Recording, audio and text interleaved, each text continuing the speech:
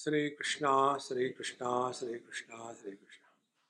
गुरुर्ब्रह्मा गुरुर्विष्णु गुरुर्देवो महेश्वरः गुरु साक्षात् परम ब्रह्म तस्मै श्री गुरवे नमः।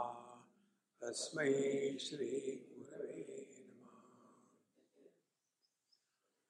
अमृतानुभव के तृतीय अध्याय में प्रवेश करने के पहले ये जानना जरूरी है कि पहले दो अध्याय में क्या हुआ, नहीं तो समझदारी में गड़बड़ी होगी। तो पहला अध्याय था शिव शक्ति समावेश। शक्ति, प्रकृति, अव्यक्त, माया, मन, प्रकृति, ये सब ही एक ही तत्व को बताते हैं। शब्द भिन्न भिन्न है, अर्थ एक ही है। और ये शिव शक्ति ऐसे लगता है कि हम दो बातें कर रहे हैं, एक शिव जी है एक शक्ति है। ये वैसे ही है जैसे अग्नि और उसकी दाहिका शक्ति। इसी को वेदांत में कहते हैं माया। माया माने क्या? भगवान शंकराचार्य लिखते हैं सन्नपि असन्नपि उभयात्मिकानो भिन्न अपि अभिन्न अपि उभयात्मिकानो। ये है भी और नहीं भी और दोनों भी है। ये अलग भी है, अलग भी नहीं है और दोनों भी है। कार्यानुमेया तीसरी बात कहते हैं। और यह जो माया है यह कार्य से ही सिद्ध होती है। यदि कार्य नहीं हुआ तो कारण की सिद्धि नहीं होती। हमेशा कारण की सिद्धि कार्य से होती है। जैसे हम जब डॉक्टर के पास गए, एक पूना का आदमी डॉक्टर के पास गया। पूना के लोग विशेष होते हैं। तो गया और डॉक्टर ने पूछा क्या हो गया तुमको? तो बोले मैं यदि बताऊंगा तो आधी फीस दूंगा। अब तुम जानो क्या हो गया, पैसे पूरे दे रहे महाराज। तो हम डॉक्टर के पास जाते हैं तो लक्षण बताते हैं। लक्षण हो गया कार्य, इफेक्ट। और फिर इस लक्षणों से हम उसका जो कारण है वहां पहुंचते हैं। तो यह जो भगवान की माया है इसको समझने का प्रयत्न मत करो। 7वें अध्याय में भगवान कहते हैं दैवी हेषा गुणमयी मम माया दुरत्यया माम एव ये प्रपद्यन्ते माया मेताम तरन्ति ते। मेरी जो भगवान की माया है दुरत्यया, दुरत्यया माने इसको पार करके जाना बड़ा कठिन है। फिर माम एव ये प्रपद्यन्ते, जो मेरी शरण में आते हैं वही इस माया के द्वारा प्रभावित नहीं होते।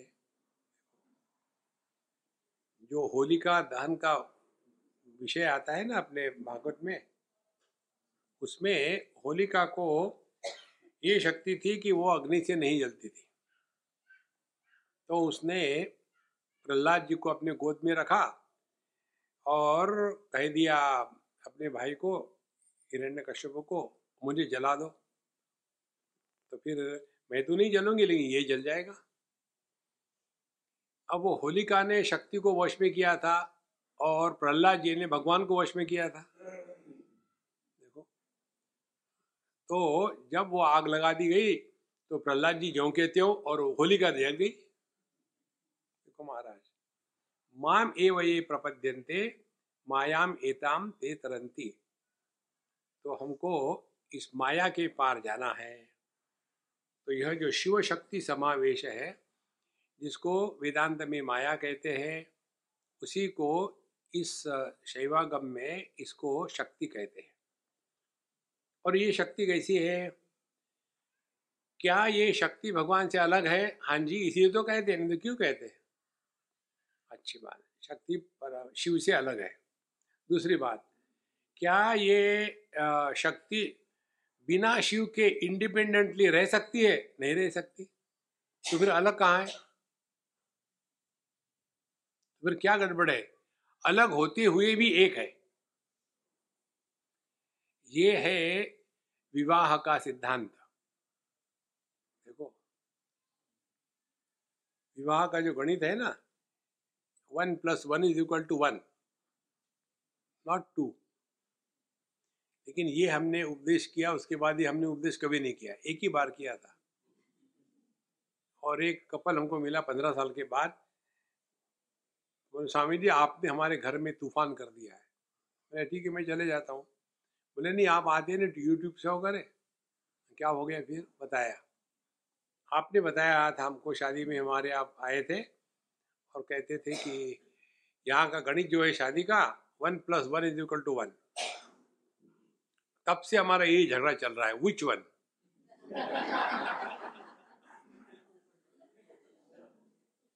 मैं पति या मैं पत्नी, विच वन? देखो महाराज, तो यह जो शिव और शक्ति, ये अलग होते हुए भी एक है।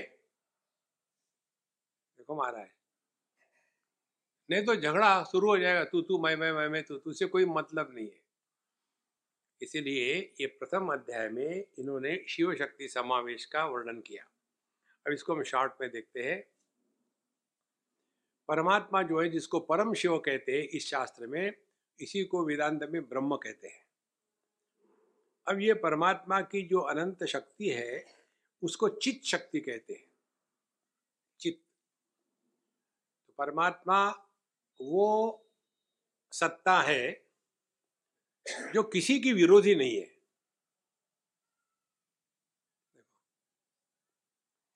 उसके बाद ये परमात्मा की जो शक्ति है, चित शक्ति, वो भी किसी की विरोधी नहीं है। चाहे मनुष्य का देह हो, वहां भी चित शक्ति चैतन्य के रूप में प्रकट होती है। चाहे गधे का देह हो, वहां भी वही चित शक्ति कार्य कर रही है। तो सत्ता जो है वो भी किसी की विरोधी नहीं है। चैतन्य जो है, चित शक्ति, वो भी किसी की विरोधी नहीं है। तो क्या वो दो हो गए? तो एक ही तो है। तो दो क्यों कहते हैं? क्योंकि जितना विस्तार है, जितना विलास है, ये सब का सब विलास केवल इस चित शक्ति के कारण है। और ये जो विस्तार होता है, विस्तार हमेशा आनंद में प्रकट होता है। देखो, जैसे एक बच्चे ने पूछा दूसरे बच्चे को, तुम लोगों के यहाँ खाने के पहले प्रार्थना करते हैं क्या? बोले नहीं, हमारी माँ अच्छी खाना बना दी है।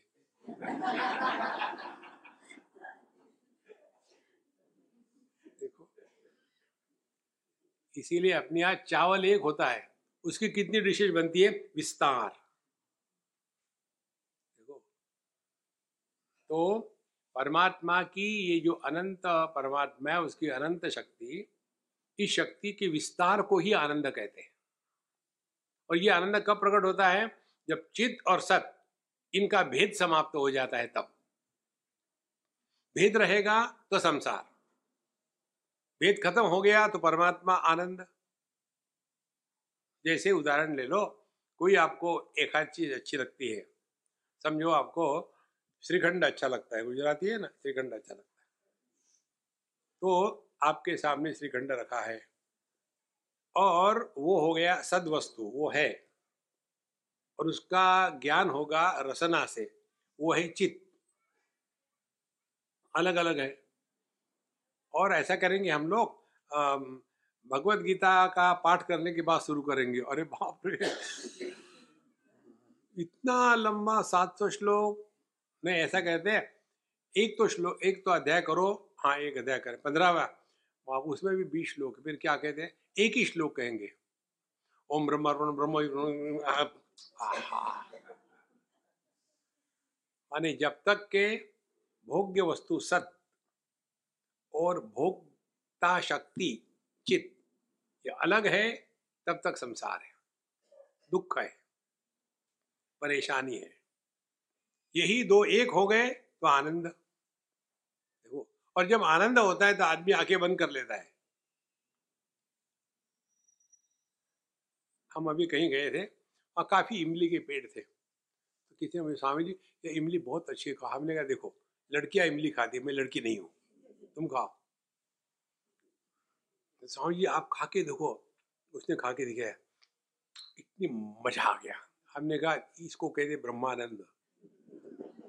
बोले आप उस ब्रह्म से कब निकलोगे बाहर? जहां जाओ वही ब्रह्म आ जाता है।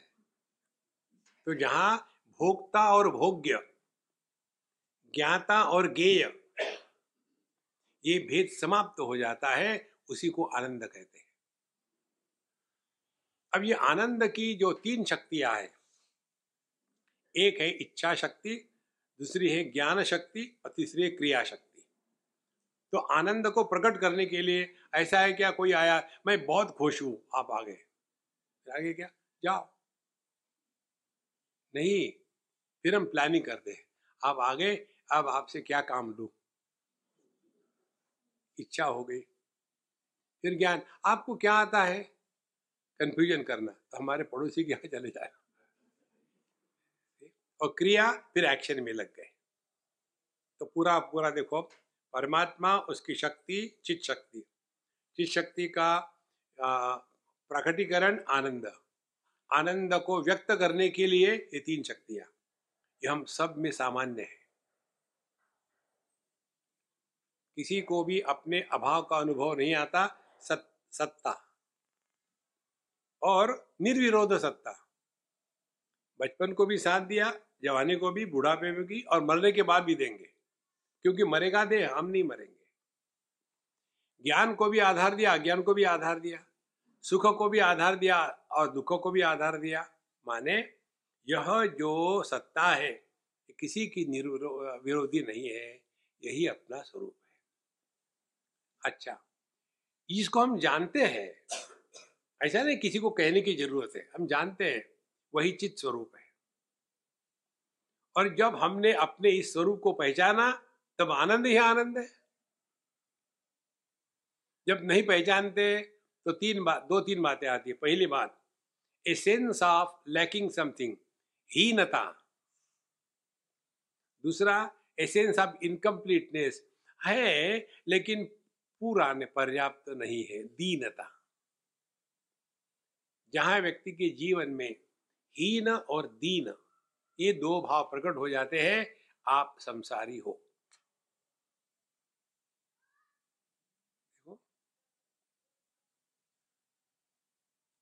इसीलिए जो साधना बताते हैं पतंजलि महाराज, नियम साधना, शौच संतोष तपस स्वाध्याय ईश्वर प्रणिधानानि नियमाः, ये नियम है। शौच माने बाहर की साफ सफाई और अंदर का पावित्र्य, दो। गुजरातियों के यहाँ यदि लिखा हो बोर्ड पर शौचालय, तो गुजराती मालूम है क्या कहेगा? शौचालय। मराठी में शौचालय माने बीबी मर गई, क्योंकि गुजराती में श का उच्चारण स होता है। शौचालय, मर गई बिचारी। नहीं नहीं, अभी तो जिंदा है। देखो, तो बाहर की साफ सफाई और अंदर का पावित्र्य, दोनों को मिलाकर के शौच होता है। फिर संतोष, संतोष इज कंटेंटमेंट। हे विलयनते तैसे जी रहावे। जितना व्यक्ति संतोष को प्राप्त करेगा उतना वो आनंद में रहता है। माने क्या हो गया? ये हीनता और दीनता, ये दो ब्लेमिश, ये दो कमियां हमको हटा देनी है। तो परमात्मा, उसकी चित शक्ति और यही अपना अनुभव है, हमको अपने होने का भान है। और ये भान कैसा है? प्रमाण निरपेक्ष है। हमको किसी भी प्रमाण की आवश्यकता नहीं। हम अपने होने को ना तो इंद्रियों से जानते हैं, ना तो मन से जानते हैं, ना तो बुद्धि से जानते हैं। गहरी नींद में भी हमको अपना होने का अनुभव होता है। इसीलिए तो कहते हैं जगने के बाद यार अच्छी नींद आई थी। कौन कह रहा है? जागृत पुरुष नहीं कह सकता, क्योंकि वो नहीं था गहरी नींद में। कहते तो जरूर है ना। तो जो नींद में भी था और जो कह रहा है वो भी जागृत में है। ये जो नित्य उपलब्ध वस्तु है वो अपना स्वरूप है। यदि वहां हमारा ध्यान गया तो ये दो रोग निकल जाएंगे, हीनता और दीनता। अब देखो हीनता का कैसा है। जिनको बच्चे नहीं है वो दुखी है, जिनको बच्चे हैं वो सुपर दुखी है। देखो महाराज, बच्चों के कारण आज तो कोई सुखी नहीं हुआ। आपने सबने रामायण सुनी है ना? क्या सीखा रामायण से? राम के कारण दशरथ जी की मृत्यु हो गई। जब साक्षात भगवान का अवतार बाप को मारता है, हमारे कबूतर, व्हाट यू एक्सपेक्ट? पूरा जीवन उसी में फंसे हैं। इसको मैंने 9 महीने पेट पे पाला, खूंटी पर लटका दे दी, पेट पे पाला। देखो संतो, ये स्पष्ट समझ लो, जो भी हम करते जगत में वो अपनी आवश्यकता है, हमारी आवश्यकता किसी को नहीं है। जब अपनी आवश्यकता है ये समझ करके जिएंगे ना, तो व्यक्ति के जीवन में नम्रता आती है, नहीं तो एरोगेंस आता है, मैंने ये किया, मैंने वो किया। देखो, और ऐसा व्यक्ति दुखी होता है। एक कहानी हमने आपको बताई थी, ये दीनता का, हीनता का भाव। एक अम्मा कोई, उसने अपने पिताजी के मृत्यु के पश्चात 2 बहनें और एक भाई, इसको पढ़ा लिखा करके बड़ा किया, नौकरी करी, मेहनत करी, क्योंकि उसकी माँ अनपढ़ थी। और बच्चे बड़े हो गए, उनके पढ़ाई हो गई, शादियां हो गई। अब ये हो गई 45 प्लस 45 ले गए। और फिर मुझे कहती, स्वामी जी देखो ना, मैंने इनको सब कुछ किया, लेकिन अब मैं उनको मिलने जाना चाहती हूँ। तो कहती कि दीदी आप हमारे यहाँ मत आना, बताना हम आकर के आपको रेस्टोरेंट में मिलेंगे। भाई वो भी वैसा ही कहता है। और उसके पश्चात गंगा यमुना सरस्वती शुरू, एकदम स्विच ऑन स्विच ऑफ। तो मैं क्या करूं?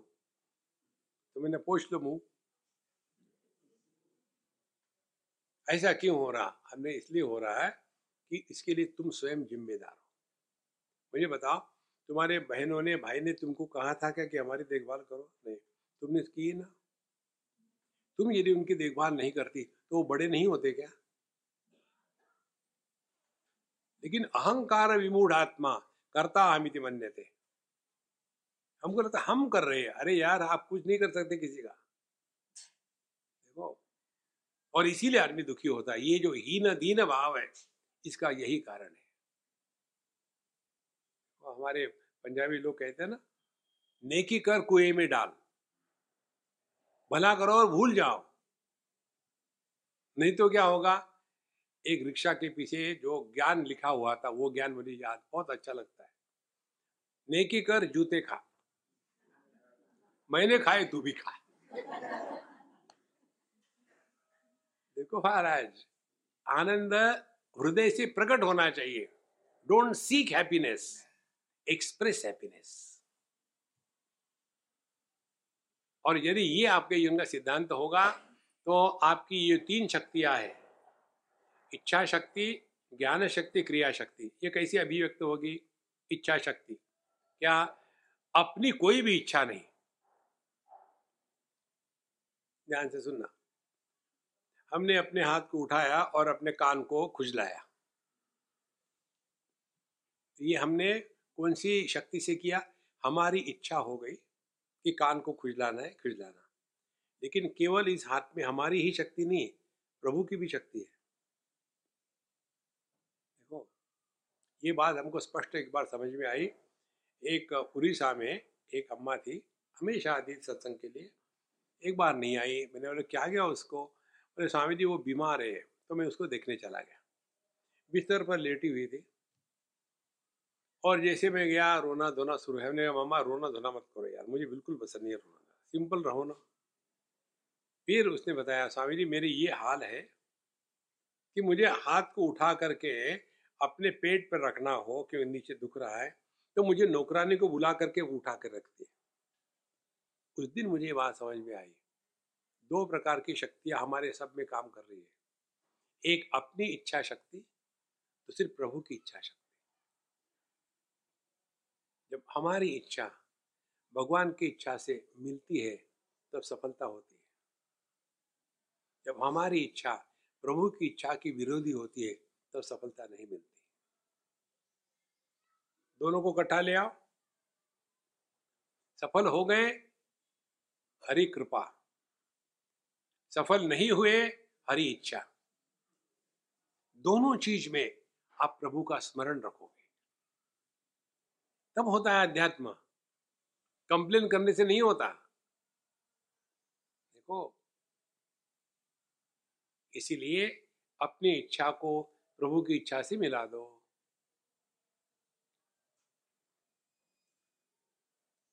लेकिन ऐसे नहीं कि अपने पति का नाम प्रभु रख दिया, पत्नी का नाम प्रभु रख दिया, ऐसे नहीं इसका भगवान से। ये तो एक आलसी आदमी था मेरे जैसा, कभी उसको कोई एक्सरसाइज नहीं, योगा नहीं, जिम नहीं, तो उसके घर के उसको परेशान, तुम कुछ क्या करो, जिम में जाया करो। घर में बैठे थे दिन भर, मेहनत नहीं करते। तो आलसी आदमी बड़े इंटेलिजेंट होते हैं, वो सब नए नए डिस्कवरी करते। बैठे बैठे वहां को कैसे हिला है, उठेंगे नहीं। तो जो बेवकूफ होते हैं नौकर को रखते हैं, जो इंटेलिजेंट होते हैं वहां से रिमोट कंट्रोल से करेंगे। तो उस आदमी ने क्या किया, अपने टॉयलेट के ऊपर में बाहर से एक छोटा सा बोर्ड लगा दिया, जिम। कहाँ गए थे, जिम हो क्या है।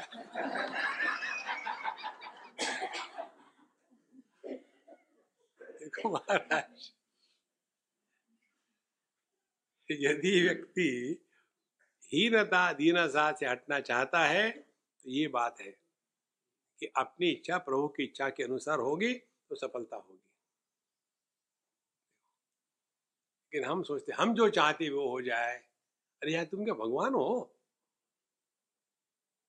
तो ये इच्छा शक्ति है दोनों में, परमात्मा में, हम में। तो इससे निकलने के लिए, अपने इच्छा से निकलने के लिए क्या करें, दो बातें करनी है। एक बात, निकम्मे नहीं रहना। कुर्वन्नेवेह कर्माणि जिजी विशेषतगम समा। जीवन में हर एक क्षण 100% जिए। Live every moment 100%। ऐसे नहीं कि 100 साल जीने की इच्छा करें, नहीं। आजकल पूरे जगत में यही समस्या हो रही। हमारे जैसे बूढ़ा लोग मरते ही नहीं।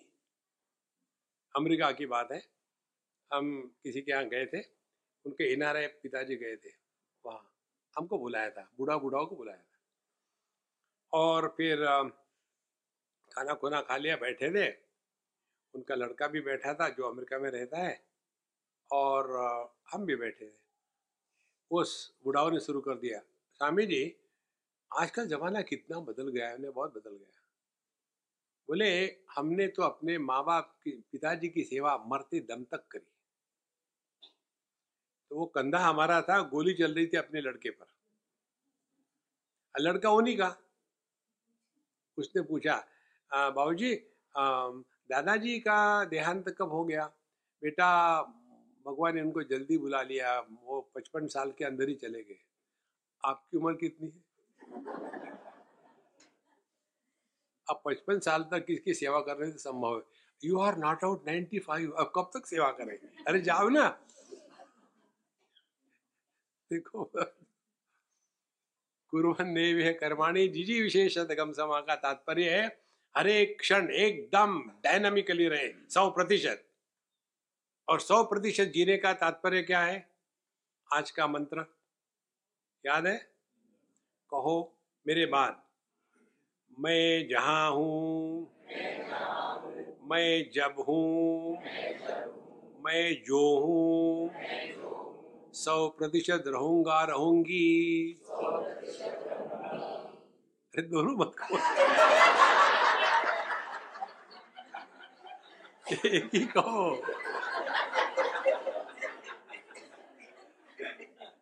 देखो महाराज,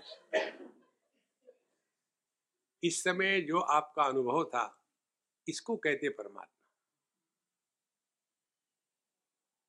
देखो, जो हमारे गीता प्रेस की पुस्तक में देखो, 11वें अध्याय का चित्र आता है, विश्व रूप दर्शन। इतना बड़ा भगवान का शरीर बना दिया, सहस्त्र शीर्षा पुरुषः सहस्त्राक्ष, उनको 1000 सर है, और सहस्त्राक्ष 1000 आंखें है, माने पर हेड 1 आए। ऐसे नहीं होता। देखो महाराज, परमात्मा आनंद स्वरूप है, माने किसी से कोई भी कंप्लेन नहीं, जो है ठीक है। माने अपनी इच्छा को प्रभु इच्छा में मिला दिया तो कोई इच्छा है ही नहीं अपनी। तो उसी को कहते गिव योरसेल्फ जीरो चॉइस, या तो मिनिमम चॉइस।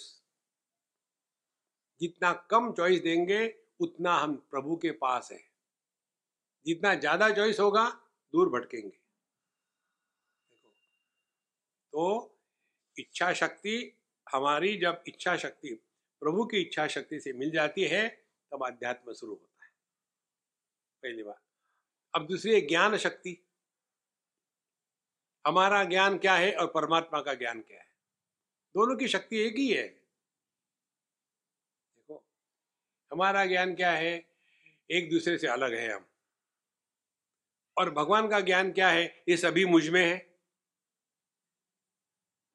देखो, मया ततमिदं सर्वं जगदव्यक्त मूर्तिना मत्स्थानि सर्वभूतानि न चाहं तेषु अवस्थितः न च मत्स्थानि भूतानि पश्य मे योगमैश्वरं भूतभृन्न च भूतस्थः ममात्मा भूत भावनः। मैं निराकार होते हुए सब आकारों को आधार देता हूं, इसीलिए वो सभी मुझ में है, लेकिन मैं उनमें नहीं हूं। जैसे आकार टूटते हैं, बनते हैं, मैं ना तो टूटता हूं ना बनता हूं, मैं केवल होता हूं। और मेरी दृष्टि से देखो तो ना कुछ है ना कुछ जाएगा, केवल मैं मात्र हूं। ये भगवान की दृष्टि है। इस दृष्टि को लेकर के वो जो जगत में है, और हम लोग, हमारा ज्ञान क्या है? हम एक दूसरे से अलग है, यही हमारा ज्ञान है। भक्ति की भाषा में कहते हैं, दुनिया को वैसे ही देखो जैसे भगवान अपनी दुनिया को देख रहा है। भगवान की क्या दृष्टि है? समोहम सर्वभूतेषु न मे द्वेषोस्ति न प्रियः। ये भगवान की दृष्टि है। शत्रौ मित्रे पुत्रे बंधौ मां कुरु यत्नम विग्रह संधौ। इस दुनिया में दोस्त दुश्मन अपना पराया निर्माण मत करो, सबके साथ दोस्ती से रहो, काम हो गया निकल जाओ, नहीं तो संसार में फंस जाएंगे। इसीलिए हमारा ज्ञान जब भगवान के ज्ञान से एक हो जाता है तब जाकर के हमने परमात्मा के प्रति समर्पण किया है। कितनी सरल बात है। इसका कारण क्या है? हमारा ज्ञान ऐसा नहीं है क्योंकि हम एक देह में फंसे हैं। मैं देह हूं, ये बंधन नहीं है। यही देह मैं हूं, वो देह मैं नहीं हूं, ये बंधन है। देखो, और यही तो होता है, ये मेरा घर है, ये तेरा घर है। तेरे घर को आग लगी तो हु केयर्स, मेरा घर तो ठीक है। ये तेरा मेरा का जो चक्कर है ना, यही अपने ज्ञान की खोट है। तो भगवान की इच्छा शक्ति से इच्छा शक्ति को मिला देना, फिर भगवान के ज्ञान के अनुसार अपने ज्ञान को बदल लेना। भगवान का ज्ञान क्या है? देखो, मेरे से अन्य कोई है ही नहीं, सर्वम खल्विदम ब्रह्म। जब अन्य कोई है ही नहीं तो किसकी इच्छा करोगे? इच्छा हमेशा अन्य की होती है, अपनी इच्छा नहीं होती। जैसे आंखें अन्य को देखती है, स्वयं को नहीं देख सकती, उसी प्रकार से इच्छा हमेशा अन्य की होती है। देखो, जैसे मेरे हाथ में घड़ी है, मुझे इस घड़ी की इच्छा नहीं होगी। आपके गले में एक डायमंड का पेंडेंट है, उसकी इच्छा होगी। उदाहरण है, घबराना मत। तुरंत ढक के रख दिया कि बाबा जी लेना दे। महाराज, तो ये 3 बातें हो गई। पहली बात, हमारी इच्छा प्रभु इच्छा से रहे, हमारा ज्ञान भगवान के ज्ञान के समतुल्य हो, और तीसरी बात क्रिया शक्ति। भगवान की एक परेशानी है, उनको वाणी नहीं तो बोल नहीं सकते, उनको हाथ नहीं तो काम नहीं कर सकते, उनको पैर नहीं तो चल नहीं सकते, उनको मन नहीं है तो विचार नहीं कर सकते, बड़े परेशान है। फिर वो ढूंढ रहे हैं कोई ऐसा स्थान है क्या कि जहां हाथ है लेकिन स्वार्थ में बिजी नहीं है, मन है लेकिन सुख दुख से लिप्त नहीं है, देखो,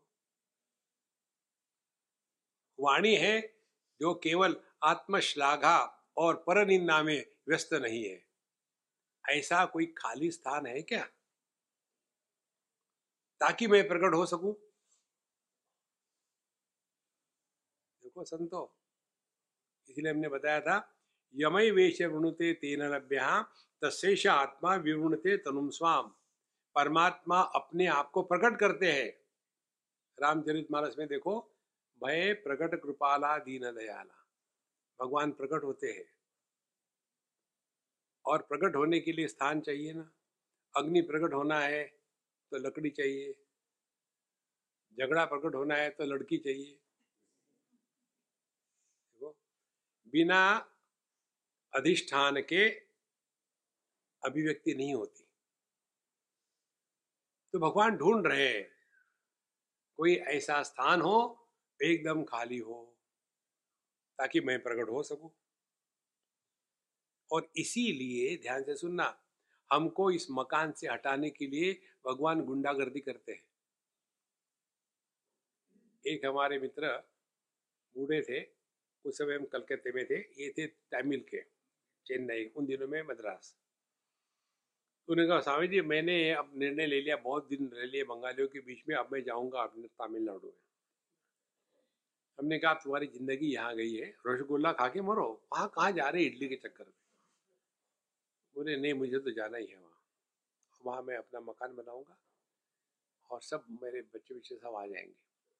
हमने कहा आपका प्रारब्ध सरफेस में आ रहा है, और जब यहाँ वापस आओगे तब मेरे से जरूर मिलना। और वो जाके वापस आए 2 साल के बाद। बोले स्वामी जी आपका शाप लग गया था। क्या शाप लगा? फिर उन्होंने बताया, यहाँ कलकत्ते में 10-20 तमिलियन तो सब इकट्ठे होकर के रहते। देखो, महाराष्ट्र में कहीं महाराष्ट्र मंडल है क्या? आप दूसरे गुजरात में जाओ, वहां महाराष्ट्र मंडल है। इंडिया में कहीं इंडियन एसोसिएशन है, वहां चले जाओ आप टेक्सास में, इंडिया लीग। देखो महाराज, तो ये इसी चक्कर में हम फंसे थे। तो हम गए वहां, सभी तमिल, और कोई हमको देखता भी नहीं, मदद भी नहीं करता, हम परेशान रहे। और फिर एक दिन एक गुंडा आया और बोलने लगा, ये मकान मुझे दे दो, कितनी कीमत है मैं दे दूंगा। बोले नहीं, हमने अपने रहने के लिए बनाया है। तो तुमको मरना है कि जिंदा रहना है? तो मैं क्या करूं? हमने कहा डिसाइड करो। और क्या कर सकते हैं, डिसाइड करो। फिर मैंने उसको वो भेज दिया एकदम कचरे के भाव, और फिर यहाँ आ गया। आपका शाप लग गया। देखो, हम छोटे दायरे में फंसे हैं, मैं और मोर तोर दय माया।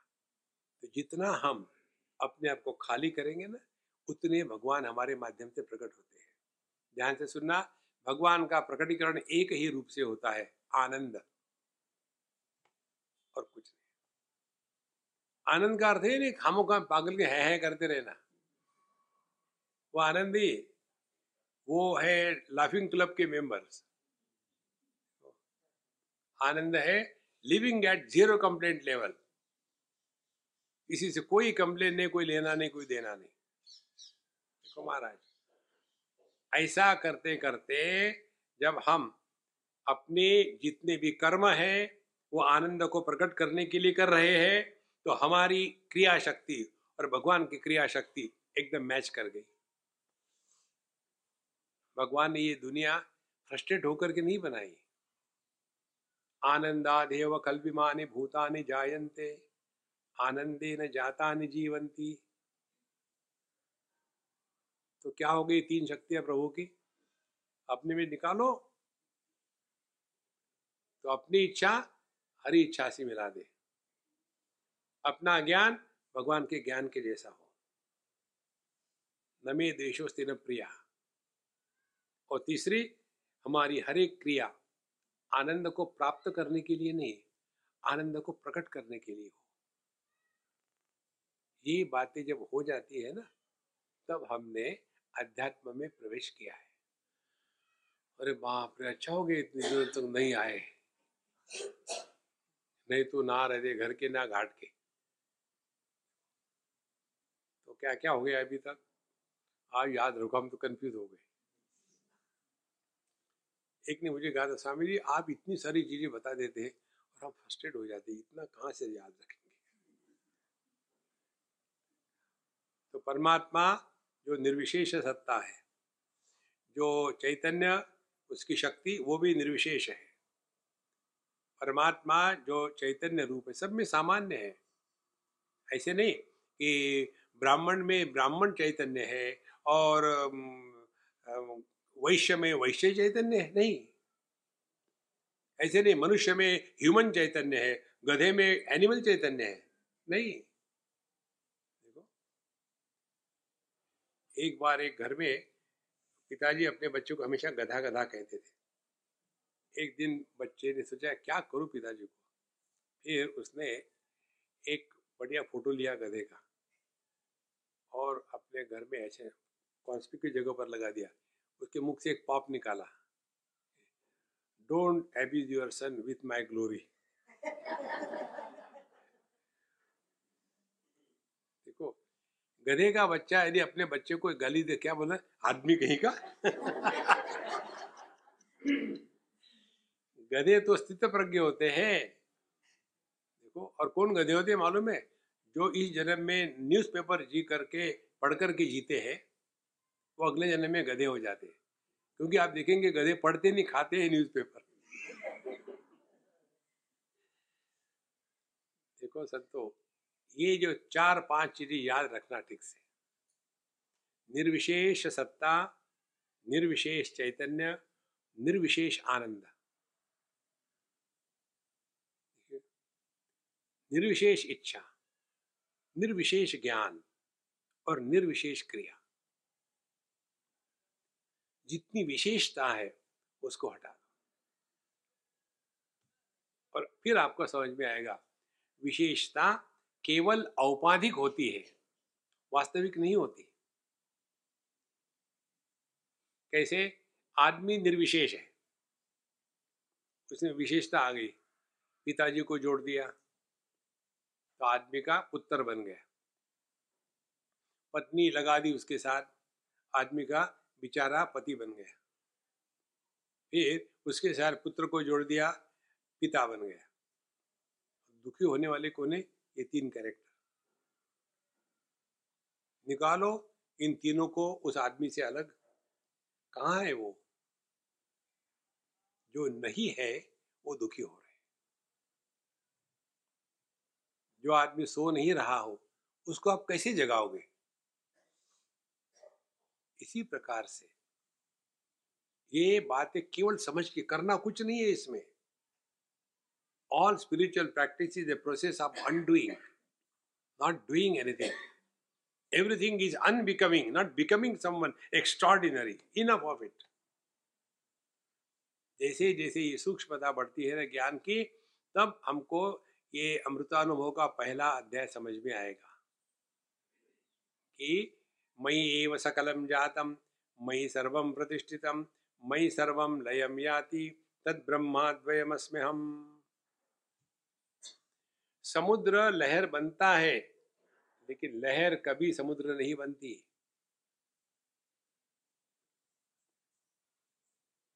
क्योंकि वो समुद्र से ही निकली है, समुद्र में ही वापस जाती है। आदमी पति बन सकता है, पति कभी आदमी नहीं बन सकता। क्यों? बेचारे का क्या हो गया? अरे यार, वो आदमी ऑलरेडी है, उसको बनना नहीं है। तो साधना क्या करोगे? इतना ही याद रखना। जैसे दुखी हो गए, अरे यार मैं तो आदमी हूं, मैं कहाँ दुखी हूं, वो आ गई, अच्छा कुछ नहीं। देखो संतो, टेक लाइफ लाइटली। अध्यात्म के नाम पर जितने लोग दुखी होते हैं ना, इतने नॉर्मल लोग दुखी नहीं होते, हमने देखा है।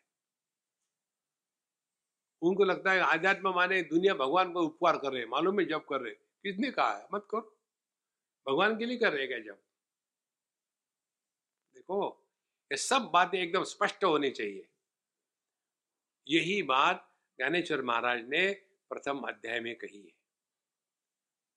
तो जो शिव और शक्ति है, शिव हो गया, फिर अधिष्ठान, शक्ति हो गई उसकी ये चित शक्ति, आनंद शक्ति, क्रिया इच्छा शक्ति, ज्ञान शक्ति, क्रिया शक्ति, इसी का ये विस्तार है। इसे चिद विलास, विलास माने एक ग्रंथ है सदाचार, उसमें एक श्लोक आता है,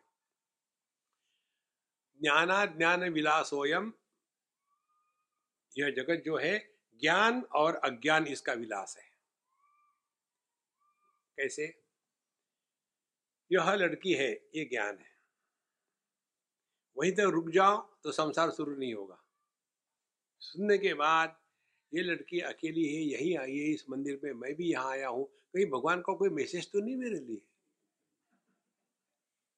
फिर ये अज्ञान शुरू हो गया। अज्ञान माने अपूर्ण ज्ञान। तो ये जगत जो है, ये ज्ञान और अपूर्ण ज्ञान, इनका विलास है। ज्ञान की अपूर्णता हटा दो तो अपने आप ये जगत शांत हो जाता है। जैसे समुद्र, इसका कोई नाम रूप नहीं, और लहरें नाम रूपात्मक है। और यदि ये लहर अपने को नाम रूपात्मक ही मानी रहे तो दूसरे से झगड़ा करेगी। और यदि उस लहर ने ये समझा यार सभी के सभी उसी समुद्र से निकले, क्या झगड़ा करना है, 2 दिन के बाद अपने को भी जाना है वापस, तो फिर क्या करें? रोते रहे? नहीं, रोना मत। अपने मृत्यु का स्मरण इसलिए नहीं रखना कि रोना है, फिर किस लिए रखना है? मौज करने के लिए। कुछ रहो ना, जब तक जिंदा है मस्त रह लो। मरने के बाद किसने देखा है? वही चक्कर, अच्छे खासे जिंदा है, सब ठीक है, यही प्रश्न। हाँ जी, मरने के बाद क्या होता है बताइए? तुम जिंदा थे तब कुछ हुआ क्या? जब जिंदा रहे तब कुछ नहीं हुआ, तो मरने के बाद क्या होगा? लोग खुश होंगे और क्या। कम से कम लोगों को खुश होने के लिए मरो। देखो संतो, जैसे ये सूक्ष्मता बढ़ती है ज्ञान की, आप देखेंगे जीवन में ऐसा आनंद प्रकट हो जाता है जो किसी पर भी अवलंबित नहीं है। यह बात ज्ञानेश्वर महाराज कहते हैं, इस प्रकार से मैंने अपने आप को यह शिव शक्ति को नमस्कार किया। तो जब लहर गई नमस्कार करने समुद्र को, तो लहर तो ना बची, समुद्र भी नहीं बचा, केवल पानी ही पानी रहा। कार्य नहीं है तो कारण की क्या स्थिति होगी? तत्वमसि महावाक्य का जो उपदेश है ना, वो यही है। परमात्मा ये ईश्वर ये जगत के रूप में प्रकट हुआ है। जगत वापस जाता है परमात्मा में। इसीलिए यह जो विद्या है, इस विद्या में हमको यही समझना है, जे एकची नवे एक सरे मा दोघा दोनी पण कैसे नरे काय नेणो साकारे स्वरूपे जे। मैं रैंडमली ले रहा हूँ 1-2 वर्सेस। कहते हैं कि जे एकची नवे एक सरे, उनको एक भी नहीं कहा जा सकता है। माँ दोघा दोनी पण कैसे हो रहे, फिर उनको दो भी कैसे कर सकते हैं? काय नेणो साकारे स्वरूपे दिए। अब समझ में नहीं आता इनको क्या कहे। जब रूप है तो अनेक बन गए, लेकिन रूप मिथ्या है तो एक ही है। जब आभूषणों के तरफ ध्यान होगा तो आभूषण अनेक हो गए, और यदि सुवर्ण की तरफ ध्यान होगा तो एक ही है। अब इनको क्या कहीं समझ में नहीं आता, क्या ये अनेक है कि एक है? तो जो अनेकता में भी व्याप्त होने के बाद अपने एकत्व का त्याग नहीं करता, वो अपना स्वरूप है। इस प्रकार से जिसने अपने आप को समर्पित कर दिया, उसको कहते हैं नमस्कार। नमस्कार, मस्का नहीं मारना है, समर्पित करना है। ये तो उसी में फंसे रहते हैं। इस प्रकार से मैंने अपने आप को इन दोनों के बीच में, दोनों के प्रति पूरा समर्पित किया है। उन्होंने बहुत सुंदर सुंदर विचार दिए इसमें। जैसा सूर्य मिरवे प्रभा प्रभे सूर्य ची गावा, ये भी भेद भेद शोभा एक अजीजे। जैसे सूर्य और सूर्य प्रकाश क्या अलग अलग है? क्या सूर्य से किरणें बाहर निकलती है जैसे हम घर से बाहर निकलते वैसे? नहीं। इसी प्रकार से शिव और शक्ति ये दो अलग नहीं है। का बिंब प्रतिबिंब द्योतक प्रतिबिंब बिंब अनुमापक तैसे द्वैत मिसे एक बलवत से। जैसे दर्पण के सामने खड़े हैं तो वहां प्रतिबिंब दिखता है, तो प्रतिबिंब देखने के बाद क्या हम दो कहें कि मैं दो हो गया हूं? हम नहीं कहते, पक्षी कहता है। जब पक्षी देखेगा किसी दर्पण में अन्य प्रतिबिंब को तो सोचेगा कि दूसरा पक्षी आ गया है और फिर उसके साथ झगड़ा करेगा। द्वितीयात् वै भयम भवति। जहां अन्य की प्रतीति हो गई वहां तीन बातें होती है, काम, क्रोध और भय। ये तीन से मुक्त होना है तो यही ज्ञान एक है। तो का प्रतिबिंब बिंबाद्योतक प्रतिबिंब बिंबा अनुमापक तैसे द्वैस मिते ये द्वैस मिते एक बरवत से। अब आखिर में जाकर के बहुत बढ़िया बात बताते हैं। सर्वशून्यता निष्कर्षु तो जिया बाईला केला पुरुषु जेने दादुलेन सत्ता विशेषु शक्ति जाली। जो सर्वशून्यता निष्कर्षु, देखो जो सभी अभाव की पराकाष्ठा है। उदाहरण के लिए अंधकार। अंधकार क्या है? अंधकार है प्रकाश का अभाव। ठंडक क्या है? गर्मी का अभाव। जब सभी अभाव का अभाव हो जाता है, ये कहते हैं सर्वशून्यता निष्कर्षु, the ultimate of all absence. एक बार की आपको बात बताते हैं, हमारे वहां हुई थी वाराणसी में। एक बार हम गए थे वहां, बहुत बढ़िया शाम के समय आरती होती है। हम आरती में बैठे थे और वहां की आरती, शिव जी की आरती में मजा आता है, धूम धड़ाके से चलती है। ये धीरे धीरे नहीं, खूब नगारे बजते हैं और 11 पंडित इकट्ठे मंत्र कर रहे हैं। चंचमे शंचमे शिव जी को सोने नहीं देते और फिर भी शिव जी शांत है, डिस्टर्ब नहीं होते। चाहे इनके ऊपर कोई आकर के बढ़िया फूल चढ़ावे, कोई बात नहीं, दूसरा आकर हटा देता है, मेरा पानी चढ़ेगा, उसको भी हटा दे, मेरा दूध चढ़ेगा। शिव जी कहते खेल लो यार, खेल लो, कोई फर्क नहीं पड़ता। देखो, तो यह जो शिव शक्ति है, ये शिव जो है सर्वशून्यता निष्कर्षु, सभी अभाव की पराकाष्ठा। अब ध्यान से सुनना। जब हम वहां आरती में बैठे थे 1 घंटे तक चलिए, बड़ा आनंद आया और जैसे मानो हमको भंग चढ़ गई। और फिर हम गए किसी के यहाँ खाने के लिए। जैसे हम गए, कुर्सी पे बैठ गए और शांत बैठ गए। सभी लोग स्वामी जी को क्या हो गया, आज बोल नहीं रहे, हंस नहीं रहे, क्या हो गया? तो स्वामी जी, चुप बैठो। और फिर मैंने उनको बताया। क्या बताया? शिव जी क्या है?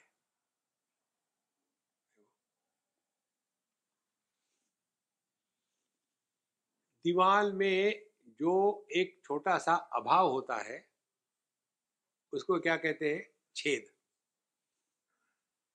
दीवार में यदि अभाव नहीं होगा तो छेद होगा क्या? तो किसी के अभाव को छेद कहते हैं ना। ध्यान से सुनना। आकाश क्या है? अभावात्मक। अभाव का अभाव क्या होगा? भाव। शिवलिंग वो है। और ये क्या है? ये निराकार का आकार है। देखो, एक बार मैंने किसी एक लाइब्रेरी में पुराना पुस्तक देखा था। ऐसे ही देख रहा था, मोटी पुस्तक देख रहा था, तो उसमें छेद था। वो जो कीड़ी छेद करते हैं ना, बुक वर्म्स। तो मैं ऐसे देख रहा था कि छेद कहाँ तक गया है, और जहाँ छेद खत्म हो गया उसको लेकर के जहाँ से शुरू हो गया वहां देखा। और फिर मैंने धीरे धीरे एक एक छेद को देखना शुरू कर दिया। ये छेद इतना साइज का है, उससे थोड़ा बड़ा हो गया, और बड़ा हो गया, और बड़ा हो गया।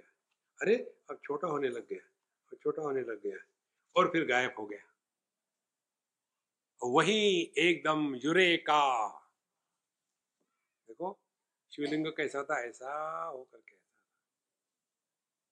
जहाँ से शुरू हुआ बिल्कुल छोटा सा छेद, फिर छेद बड़ा हो गया, फिर और बड़ा हो गया, और बड़ा हो गया, होता हुआ चुप्पे बारीक बारीक बारीक खत्म हो गया। तो क्या आकार हो गया? शिवलिंग का। वो क्या है? कागज में कागज का अभाव। इसी प्रकार से आकाश में जब आकाश का अभाव होता है, वो है परमात्मा।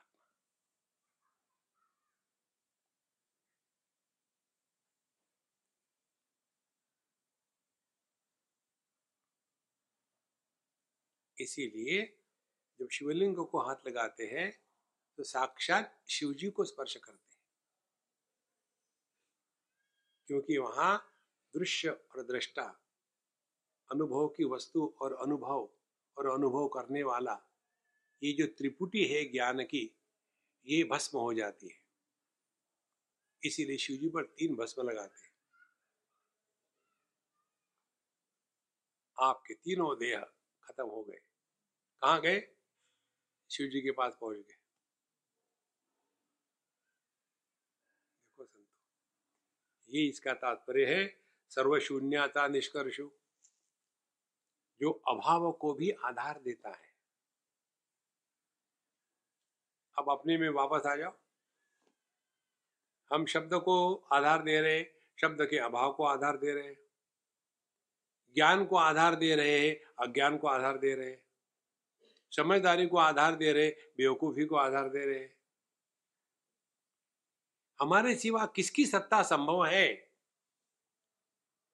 हम ही सभी सत्ता की सत्ता है।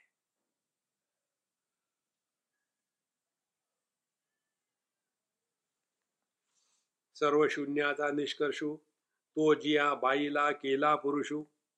ऐसा जो परमात्मा है, उसको ये शक्ति आई, शादी करके उसके बेचारे का पति कर दिया। वो कितनी सुंदर बात है। तो जिया बाईला केरा पुरुषु, तो ये शक्ति आकर के शादी कर ली, और अच्छा खासा आदमी पति बन गया। फिर जेने दादुलेनु सत्ता विशेषु शक्ति जाली, और फिर ये जो थी शक्ति, ये शक्ति दादुले ने पति के कारण उसको महात्म्य आया। यदि पति नहीं है तो स्त्री को जगत में सम्मान नहीं मिलता। भले पति दिखे नहीं। देखो आपने देखा होगा हमारी काली माता, उसका जो ये है विग्रह कैसा होता है? जबान बाहर निकली है, मुंडमाला है, वो अ आ ई उ ऊ अ ए जो वर्णमाला है वही मुंडमाला है। उसके बाद हाथ में सब खड्ग है, फूल है, सब कुछ है। ये भगवान की शक्तियां है। और किस पर खड़ी है ये काली माता? शिव जी पर। अधिष्ठान शिव है। ऐसे नहीं कि शिव जी को मार दिया उन्होंने, ये शिव जी को क्या मारेगी? ऐसे ही है कि ये मिठास ने गन्ने को डायबिटीज करा दिया। गन्ने को कभी डायबिटीज नहीं होता। देखो ये जो चित्र है, यदि आप ध्यान में रखोगे तो इतनी सहज बन जाती है मन की स्थिति। तो चाहे शक्ति प्रकट हो या अप्रकट हो, शिव जी ज्यों के त्यों हैं। जब शक्ति प्रकट होती है तो शिव जी शांत हो जाते हैं, ठीक है तुम करो, मैं अपना सो रहा हूं। और जब शिव जी प्रकट हो जाते हैं तो शक्ति गायब है। आप देखेंगे जब शिव जी बैठे रहते हैं ध्यान में, अगल बगल में कोई नहीं होता, अकेले होते हैं। और जब दोनों होते हैं तो दोनों पुत्र भी साथ में होते हैं। तो तीन स्थितियां हो गई, एक शक्ति प्रधान, दूसरा शिव प्रधान, और तीसरा दोनों को मिला करके। ये जो जगत को बनाने के लिए दोनों की आवश्यकता है, शिव और शक्ति। इन्हीं के कारण ये जगत का विस्तार हुआ। अब ध्यान से सुनना, यदि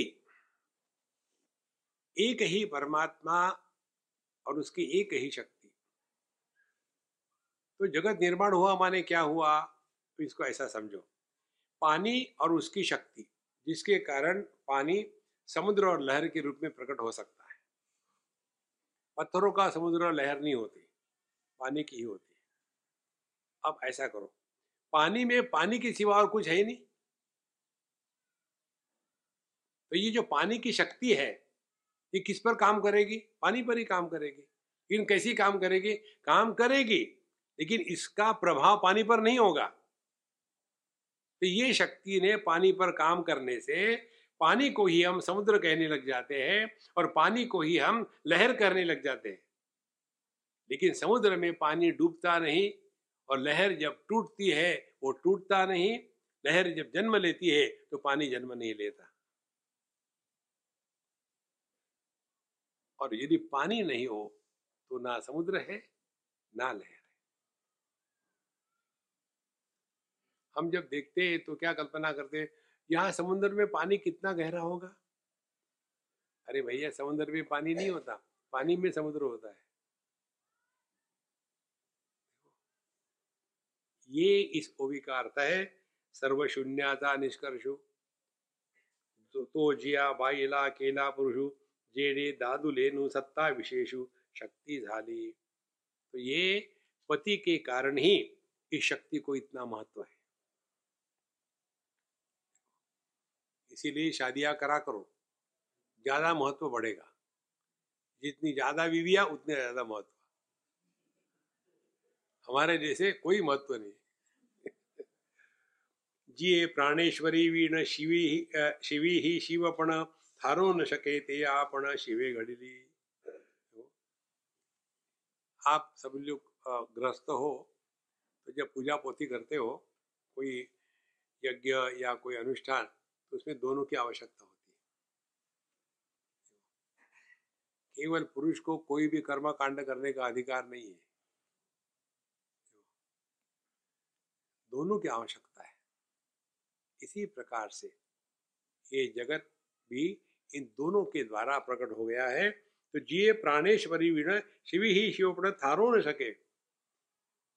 आदमी को पति इसलिए कहा जाता है कि उसकी पत्नी है। पत्नी नहीं है तो उसको कहते कौन है? नहीं, ये गृहस्थ है। नहीं, गृहस्थ नहीं, ये सीबीआई है। सीबीआई क्या होता है? Chronic bachelor individual.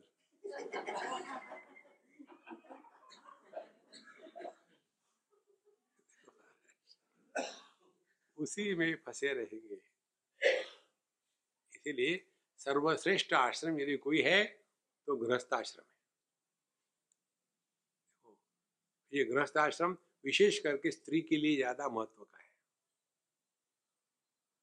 और जो समझदार पति होते हैं वो स्त्री को पूरा स्वातंत्र दे देते हैं घर की चीजों के बारे में। एक पति पत्नी थे, उनमें कभी झगड़ा नहीं होता था। तो लोगों ने आश्चर्य किया, कैसी बात है भाई, आप लोग झगड़ा नहीं होता? बोले हम लोगों ने अपना काम बांट लिया है। क्या? बोले छोटी मोटी जो चीजें होती है ना घर की, कौन आएगा कौन जाएगा, मैं क्या कपड़े पहनूंगा, का फाइनेंस का इन्वेस्टमेंट क्या करना है, वो सब डिसाइड करती है। फिर आप क्या करते हैं? मैं ये डिसाइड करता हूँ कि अमेरिका ने ईरान पर और कितने दागने चाहिए।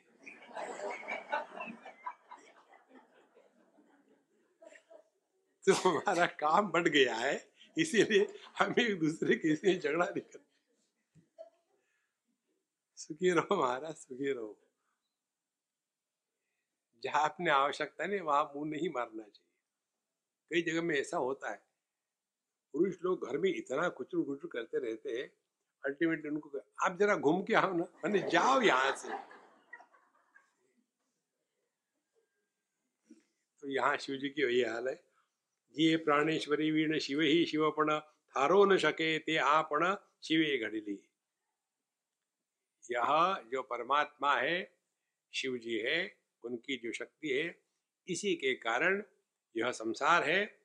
और शक्ति के कारण ही शिव जी को शिवपण कहा, तभी वो पिताजी बन सके।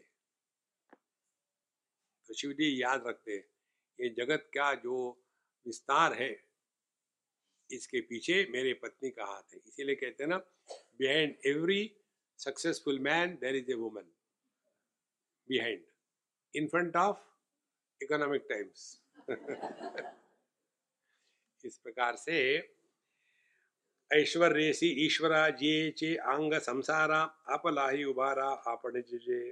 इसीलिए इसी शक्ति ने शिव जी को महत्व दिया है, और वही शिव जी का जो ऐश्वर्य है, इसके रूप में प्रकट होए। पति चेनी अरूपपणे लादोनी अंगाचे मिरवणे केले जगा एवढे लेने नाम रूपाचे। ये मुझे विचार बहुत अच्छा लगता है। शिव जी अकेले नाम रूप रहित, शिव जी माने जो दिखते वो नहीं, शिव तत्व की बात कर रहे हैं। शिव जी बिना नाम रूप के। और शक्ति, स्त्री हमेशा बहुत ही बढ़िया गहने गुहने पहन करके घूमती है, मेकअप करती है। स्त्री इतना बढ़िया मेकअप किस लिए करती है? किसी पुरुष को ललचाने के लिए नहीं, दूसरे स्त्री को जलाने के लिए। देखो, ये भ्रांतियां निकाल डालो। तो यह जो शक्ति है, उसने देखा मेरा पति कैसा बावड़ट है, ये मराठी में है ना, तो फिर समझ में आएगा। हर एक पत्नी को यही लगता है, लगता नहीं कि होता है भगवान। तो उसने सोचा अब इनको कैसे ना है तो इन्हें कपड़े ठीक से पहन सकते हैं, और चारों तरफ क्या क्या लगा लिया अंग पर। फिर उन्होंने क्या किया, अब इनको कैसे सुधारे। फिर उन्होंने क्या किया, लाजोनी अंगाचे मिरवणे। उनको शर्म आती थी, ये नंग धड़ंग के साथ में कैसे जाओ यार, ठीक कपड़े भी नहीं पहनते। फिर केले जगाए एवढे लेने नाम रूपाचे। फिर उस शक्ति ने परमात्मा पर नाम रूप के कपड़े और गहने पहना दिए, और वही परमात्मा इस नाम रूप के कपड़े और गहनों के नीचे छुप गया। और परमात्मा को हम देखते ही नहीं कि सुवर्ण है या ये केवल मिट्टी है, उसके ऊपर सोने का रंग लगा दिया है। सुवर्ण में आभूषणों का दर्शन करना और आभूषण में सुवर्ण का दर्शन करना, दोनों प्रकार की प्रक्रिया है। हमको दिखता क्या है? आभूषण। तो जब हम आभूषणों में सुवर्ण का दर्शन करना ये साधना शुरू करेंगे, तो क्या करना पड़ेगा? नाम रूप के प्रति उदासीन होना पड़ेगा। और यदि हमको सुवर्ण में आभूषणों का दर्शन करना है, तो क्या सभी संभावना शक्य है? कोई भी संभावना। ध्यान से सुनना, आभूषण सुवर्ण से पैदा नहीं होते और मरते भी नहीं। सभी के सभी आभूषण सुवर्ण में अव्यक्त रूप से रहते हैं, वही व्यक्त होते हैं, फिर अव्यक्त होते हैं। भगवद गीता 2य अध्याय। अव्यक्तादीनि भूतानि व्यक्त मध्यानि भारत अव्यक्त निधनान्येव तत्र का परिदेवना। सभी का सभी जगत अव्यक्त है, फिर व्यक्त हो जाता है, फिर अव्यक्त है, फिर व्यक्त हो जाता है। ये जो जगत की कहानी है, आपकी हमारी है। कल मैं सुबह निकला था 7 बजे और यहाँ पहुँचा 8 साढ़े 8 बजे कंटिन्यूस। तो नेचुरली ना बाथरूम है, ना टॉयलेट है, ना खाना है, ना पीना है, तो एकदम नींद के सिवा दूसरा कुछ चाहिए नहीं। तो मैं जाकर के जब सोया, लाइट भी आपने कुछ नहीं, ऐसे तान दुपट्टा सो गए। तो ये सब दुनिया कहाँ गई थी? मैं भीमपुरा में हूँ कि कहाँ हूँ, कुछ भी नहीं। फिर प्रकट हो गई, यहाँ मैं इसलिए आया हूँ। तो मैं मरा नहीं था, अव्यक्त हो गया था, व्यक्त हो गया, अव्यक्त हो गया, व्यक्त हो गया। वैसी बल्ब, इसको स्विच ऑन करो तो बिजली प्रकट हो गई, स्विच ऑफ करो तो बिजली अप्रकट हो गई। बिजली मरती नहीं। और समझो किसी बल्ब में ऑन करने के बाद भी प्रकाश नहीं आता, तो ये बिजली का दोष नहीं है, ये बल्ब का दोष है। एक सज्जन ने मुझे प्रश्न पूछा था, स्वामी जी आप कहते हैं ये सब चीजें, लेकिन हमने अमुक अमुक महात्मा के, जैसे ज्ञानेश्वर महाराज के जीवन में आता है, जिन्होंने ज्ञानेश्वर लिखी वो सच्चिदानंद बाबा जो है, उनको मुर्दे से इन्होंने जिंदा किया था, उसका क्या हो गया? फिर वो क्या मिथ्या नहीं? मिथ्या नहीं है। अपने अनुभूतियों का विश्लेषण करो, सब आपको उत्तर मिल जाएगा। तो कैसा? हमने कहा आजकल ये बल्ब अलग निकले हैं, पहले वो फिलामेंट वाले बल्ब होते थे। आप रात को पढ़ो बल्ब फ्यूज हो गया तो क्या करेंगे? रोएंगे। फिर उसी टेबल लैम्प को उठा करके ऐसा करते थे, अरे लग गया, लग गया, लग गया। तो क्या अलग से बिजली आई?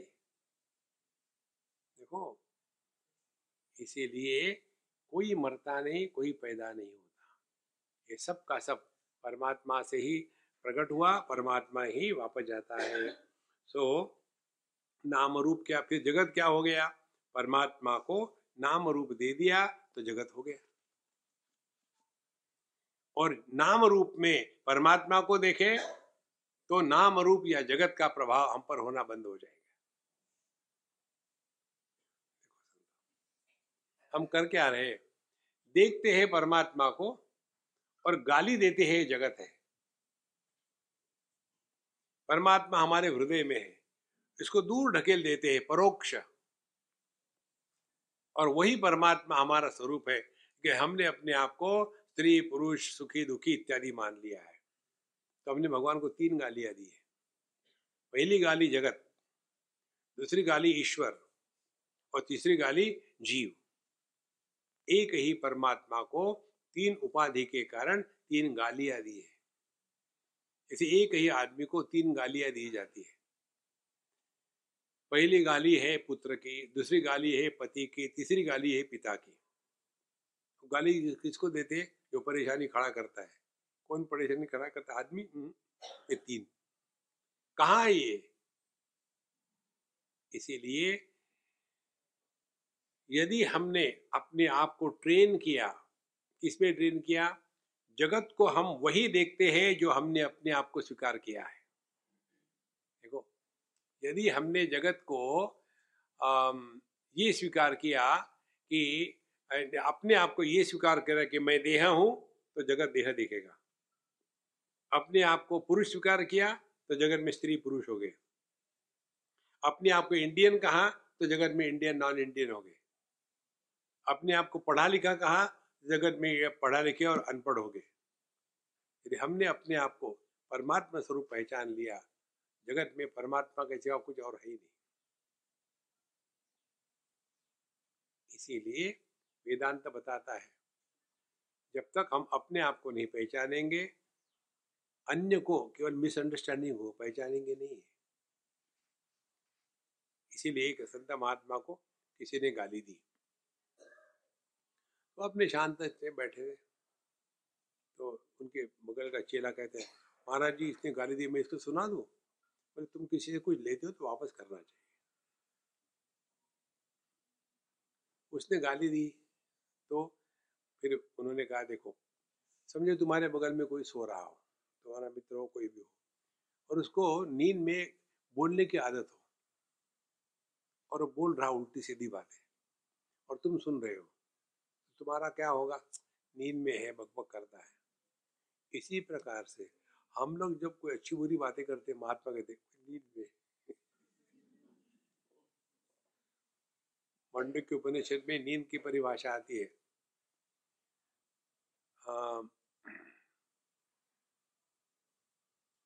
अग्रहणम निद्रा, तत्वस्य अग्रहणम निद्रा। जब हमने अपने आप को नहीं पहचाना वो नींद है। और अन्यथा ग्रहणम जगत, संसार। जब हम अपने आप को पहचानेंगे तो अपने स्वरूप में जग गए। फिर वहां से आकाश के दृष्टि से पूर्व पश्चिम उत्तर दक्षिण इसकी कोई स्थिति नहीं है। यही सब साधना है।